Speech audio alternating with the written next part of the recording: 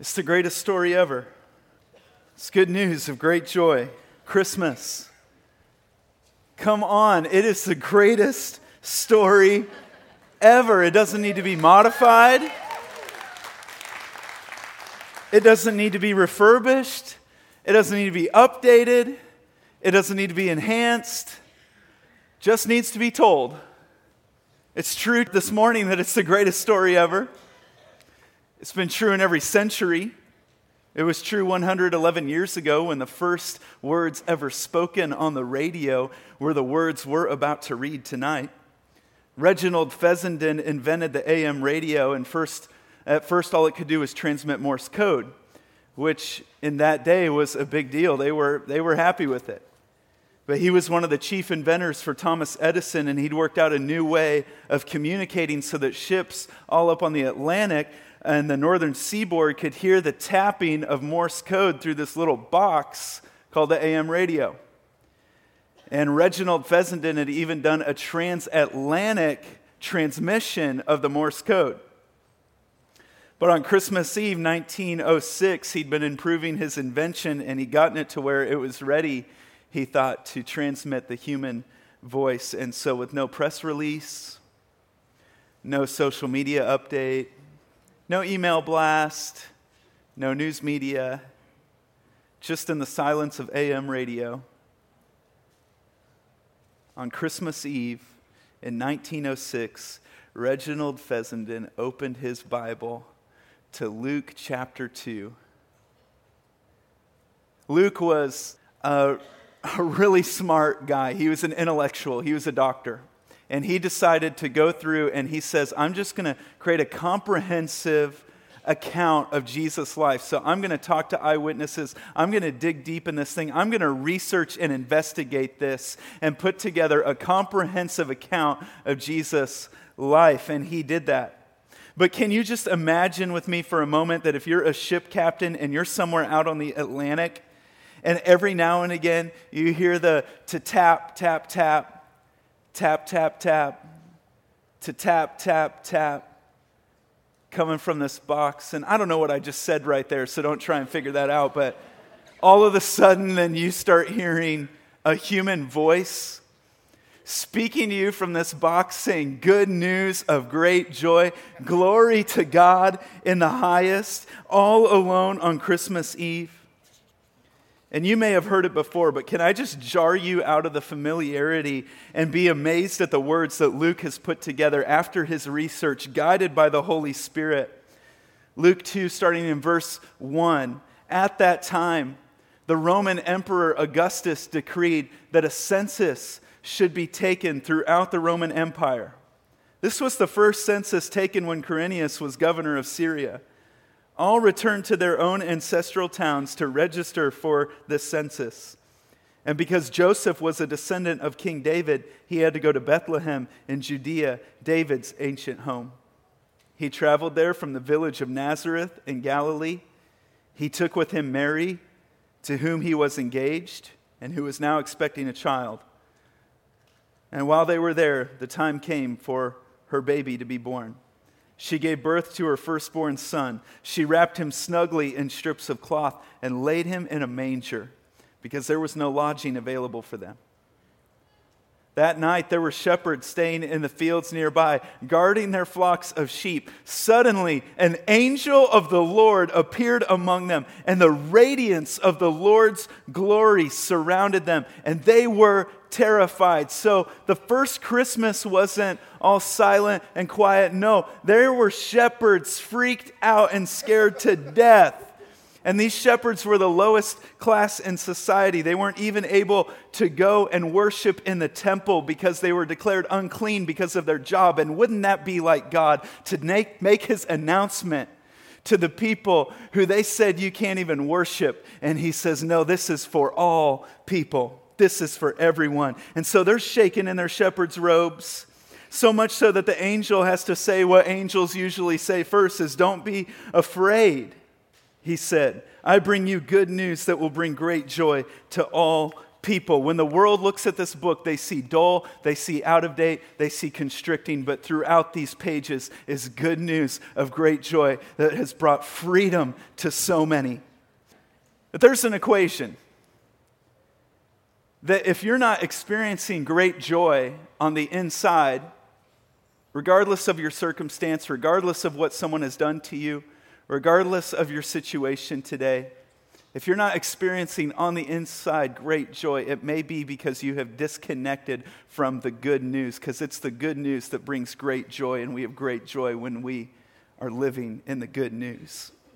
And the hope is that it's for all people, regardless of who you are, what you make, what your race is, what you've done, or what circumstance you find yourself in. Everyone can experience the miracle of Christmas. There is no one left out of this story. Then the angels come with the message they have brought. The Savior, yes, the Messiah, the Lord, has been born today in Bethlehem, the city of David, and you will recognize him by this sign. You will find a baby wrapped snugly in strips of cloth, lying in a manger. Suddenly the angel was joined by a vast host of others, the armies of heaven, praising God and saying, "Glory to God in highest heaven, and peace on earth to those with whom God is pleased." When the angels had returned to heaven, the shepherds said to each other, "Let's go to Bethlehem. Let's see this thing that has happened, which the Lord has told us about." They hurried to the village and found Mary and Joseph, and there was the baby lying in the manger. After seeing him, the shepherds told everyone what had happened and what the angel had said to them about this child. All who heard the shepherd's story were astonished, but Mary kept all these things in her heart and thought about them often.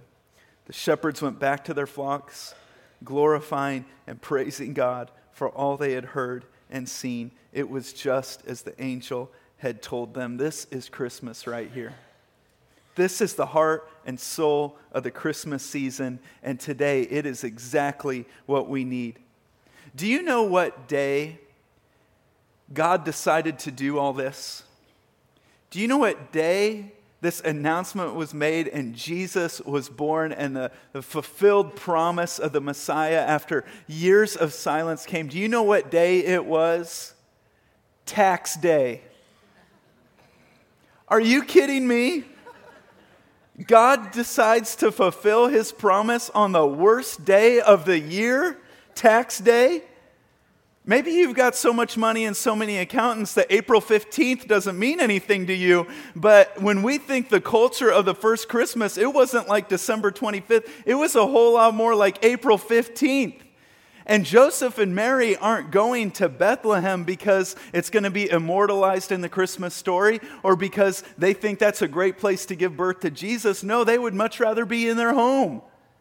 They're going to Bethlehem to take part in the census so Rome can tax the world. And they're surrounded by people who aren't very happy, and there's no place for them to stay.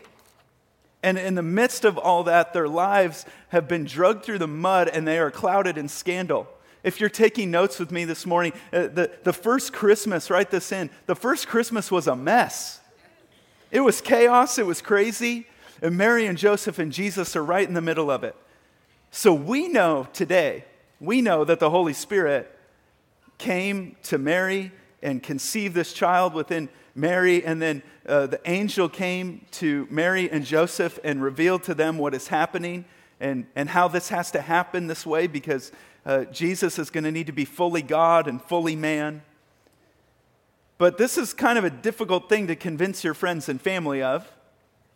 In fact, at the time of Jesus' birth, these were their reputations. Joseph would have been known as a tzadik. And then the Hebrew, that's for someone who's a righteous man, who studies, even memorizes the scriptures, serves God, helps the poor. He had a great reputation, but he became known as a Ham-Haritz.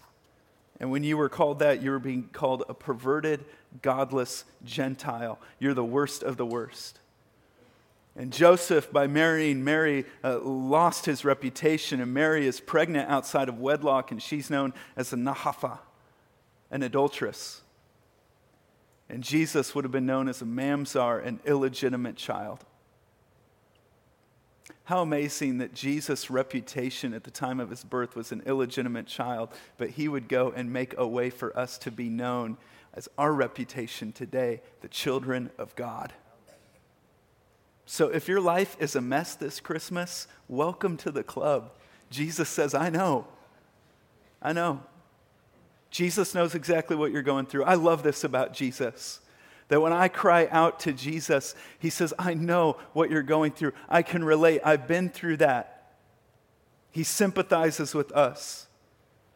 Why did Jesus have to enter this mess? Why did his life have to be a mess? Why did Jesus have to suffer? Why did the King of Kings, who never did anything wrong, who lived this perfect life, why did he have to go through scandal and abuse and rejection, abandonment, and eventually death? When you think about Christmas, we really do well to think about it this way, that Christmas is God's eviction notice to death. Write that in.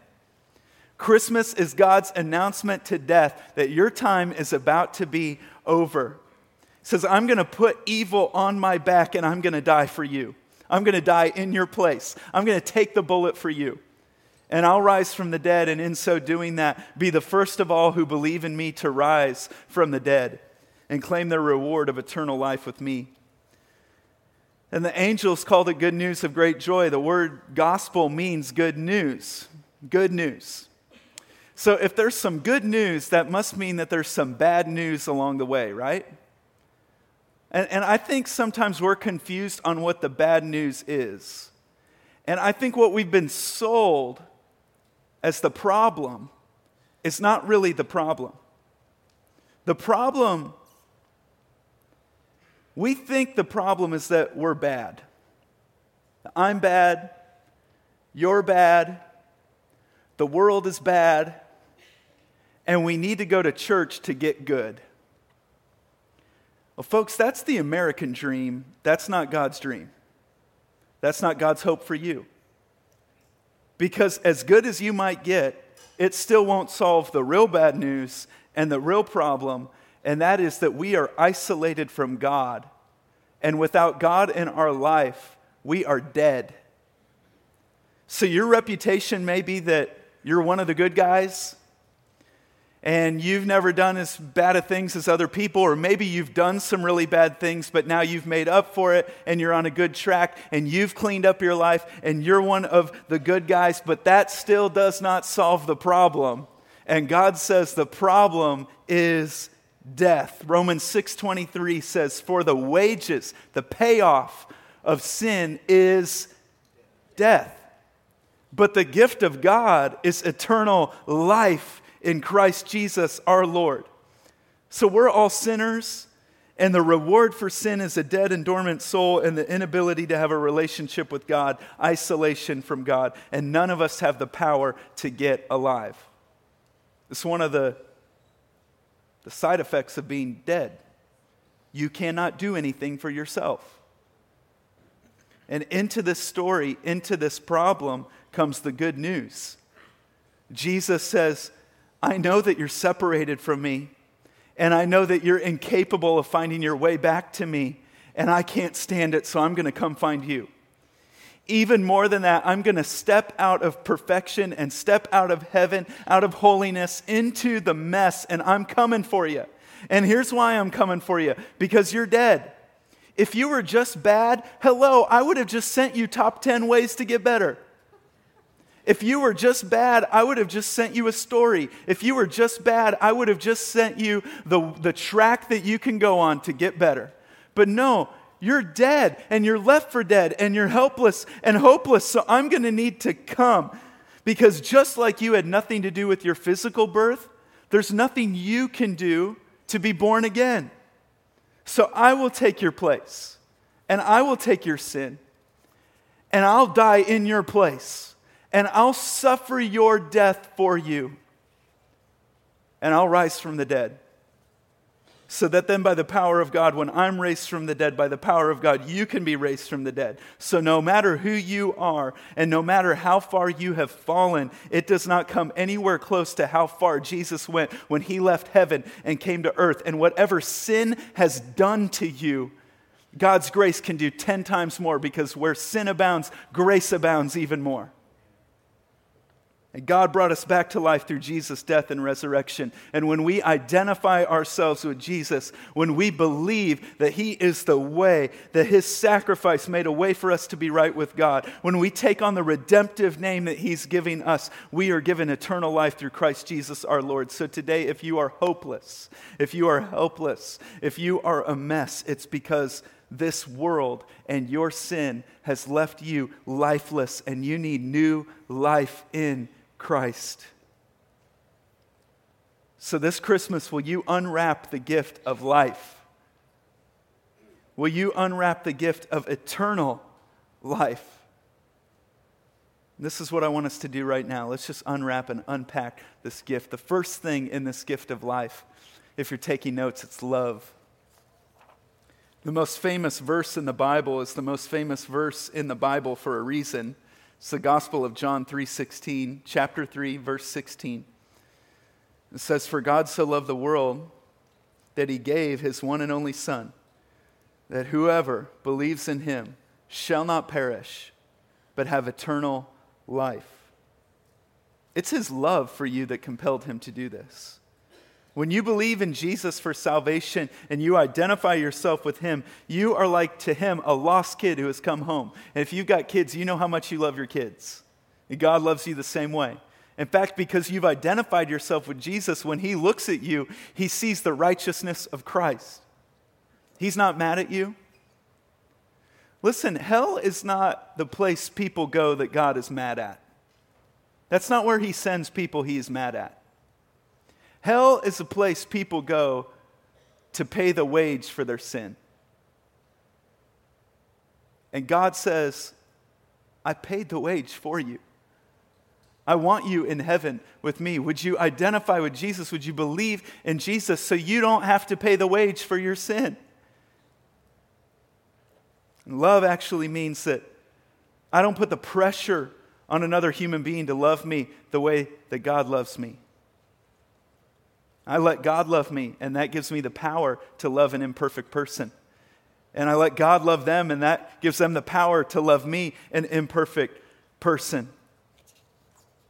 If you want to know if God loves you, don't look at your circumstance this Christmas. Don't look at your situation. Look at the manger. Look at the cross. Look at the scars and try to tell me that Jesus doesn't love you. Jesus loves you. He wants to make a way for you. He doesn't want you to have to pay the wage for your sin. And He wants you in an eternal home with Him. The second thing this gift of life is indwelling. The living God of the universe wants to take up residence in you. He wants to live in you. And all our hopes and dreams are fulfilled. If they're all fulfilled, all your goals in life, everything you want, if you get it all and still don't have God, it's worthless. There's still an emptiness. And God says, I want to do a big work in you. Look at this verse with me. A guy by the name of Paul is writing. And he says, I tried keeping rules and working my head off to please God, and it didn't work. So I quit being a lawman so I could be God's man. And Christ's life showed me how and enabled me to do it. I identified myself completely with Him. Indeed, I have been crucified with Christ. My ego is no longer central. It's no longer important that I appear righteous before you or have your good opinion, and I'm no longer driven to impress God. Christ lives in me. The life you see me living is not mine. It is lived by the faith in the Son of God, who loved me and gave Himself for me. And I've seen this time and time again.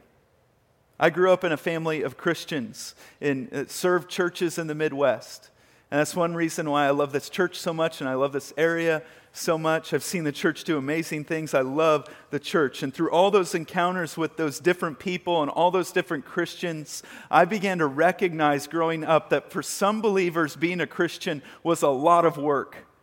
And it showed. They were stressed out. They were grumpy. They were controlling. While for others, being a Christian was actually enjoyable. In fact, it looked like a lot of fun. And through the sermons and through conversations with my parents and through reading scripture, I learned that for some, being a Christian is all about trying to be good. So they were wearing themselves out while trying to make sure they were doing good things, not doing bad things, and that everyone around them was checking the right boxes. All the while, God is showing us that without Jesus in our life, we're incapable of pleasing Him, and you can check all the right boxes, and what does it matter? That without Him, we're spiritually dead, but through His resurrected life, we can have eternal life in heaven and real life on earth. And this indwelling life that Jesus has given us gives us hope in hopeless situations, joy in sorrow, and light in darkness. And when you unwrap God's love and indwelling, it means, write this in, you get a whole new family. God wants to give you a spiritual family called the church. A group of people that we can do life with and lean on and encourage and laugh with. And Rockbrook, we're not trying to be an event. We're trying to be a family. A guy in our church emailed me a few weeks ago and said, this is the first time in my life that I've been going through what I'm going through with a church family. And that's what Jesus offers you. Look at what He said to His followers. He says, so now I'm giving you a new commandment, love each other. Just as I have loved you, you should love each other. Your love for one another will prove to the world that you are my disciples. What will prove it? Our love for one another. What will prove that we have the indwelling of Jesus, that Christ is in us, that we love Him, that we are saved? What will prove it? Our love for one another. Not our great arguing skills on social media, not our yelling back at culture. If you're looking for a church family, we'd love to have you. We're not perfect, but if you go out and find a perfect church, please do not join it.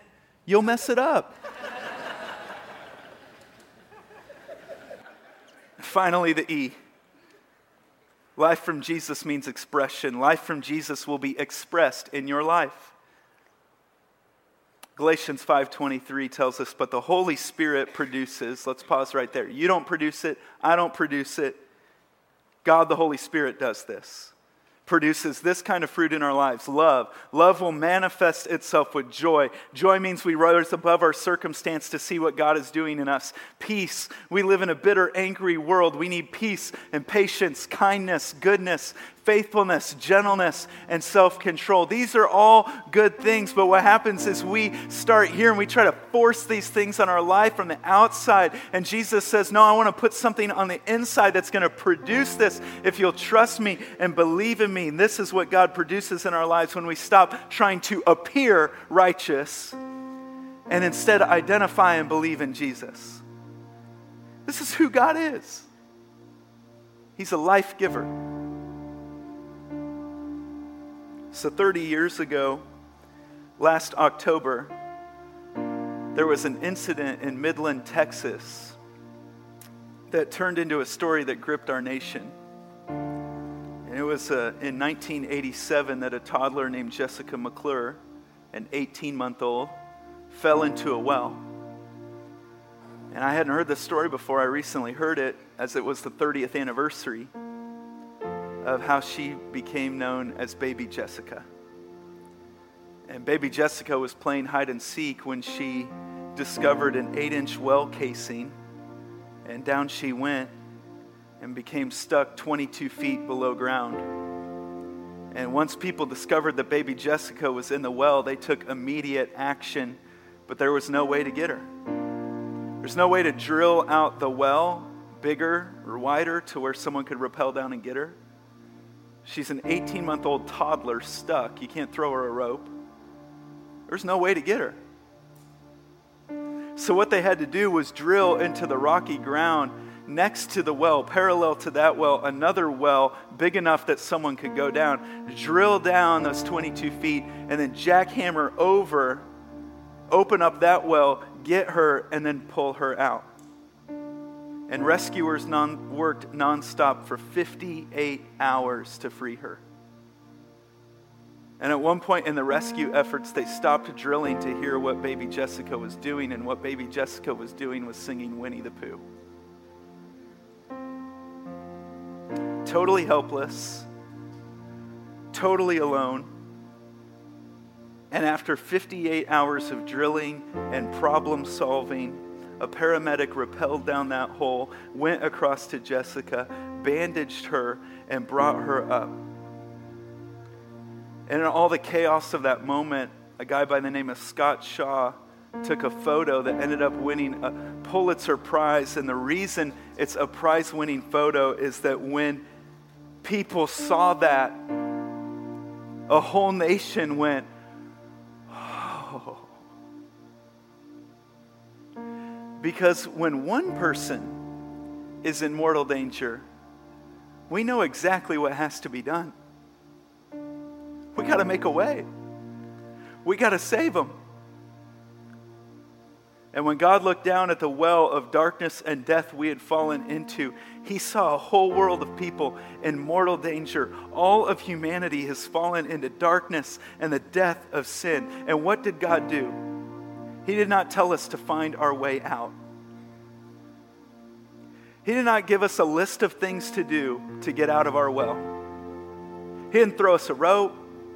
He didn't shout down happy thoughts.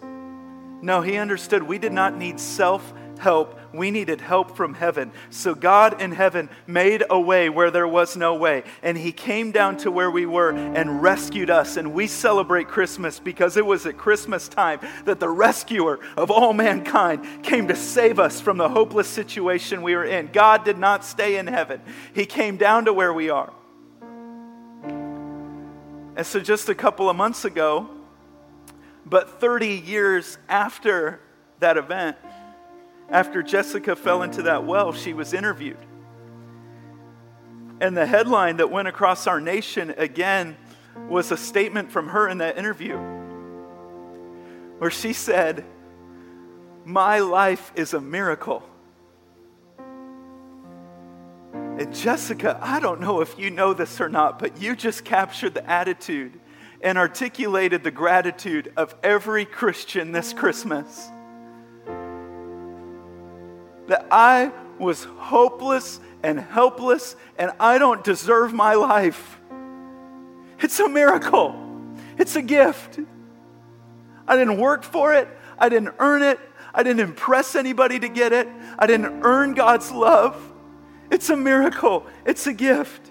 I should be dead in a well, but God loves me and he came down and rescued me and he's so close that he's in me and he's given me a family, and now by the power of his Spirit I walk in the light and the life of Jesus' name. See, God the eternal Son entered the mess so that my life could become a miracle. It's a miracle. Heavenly Father, thank you for Christmas.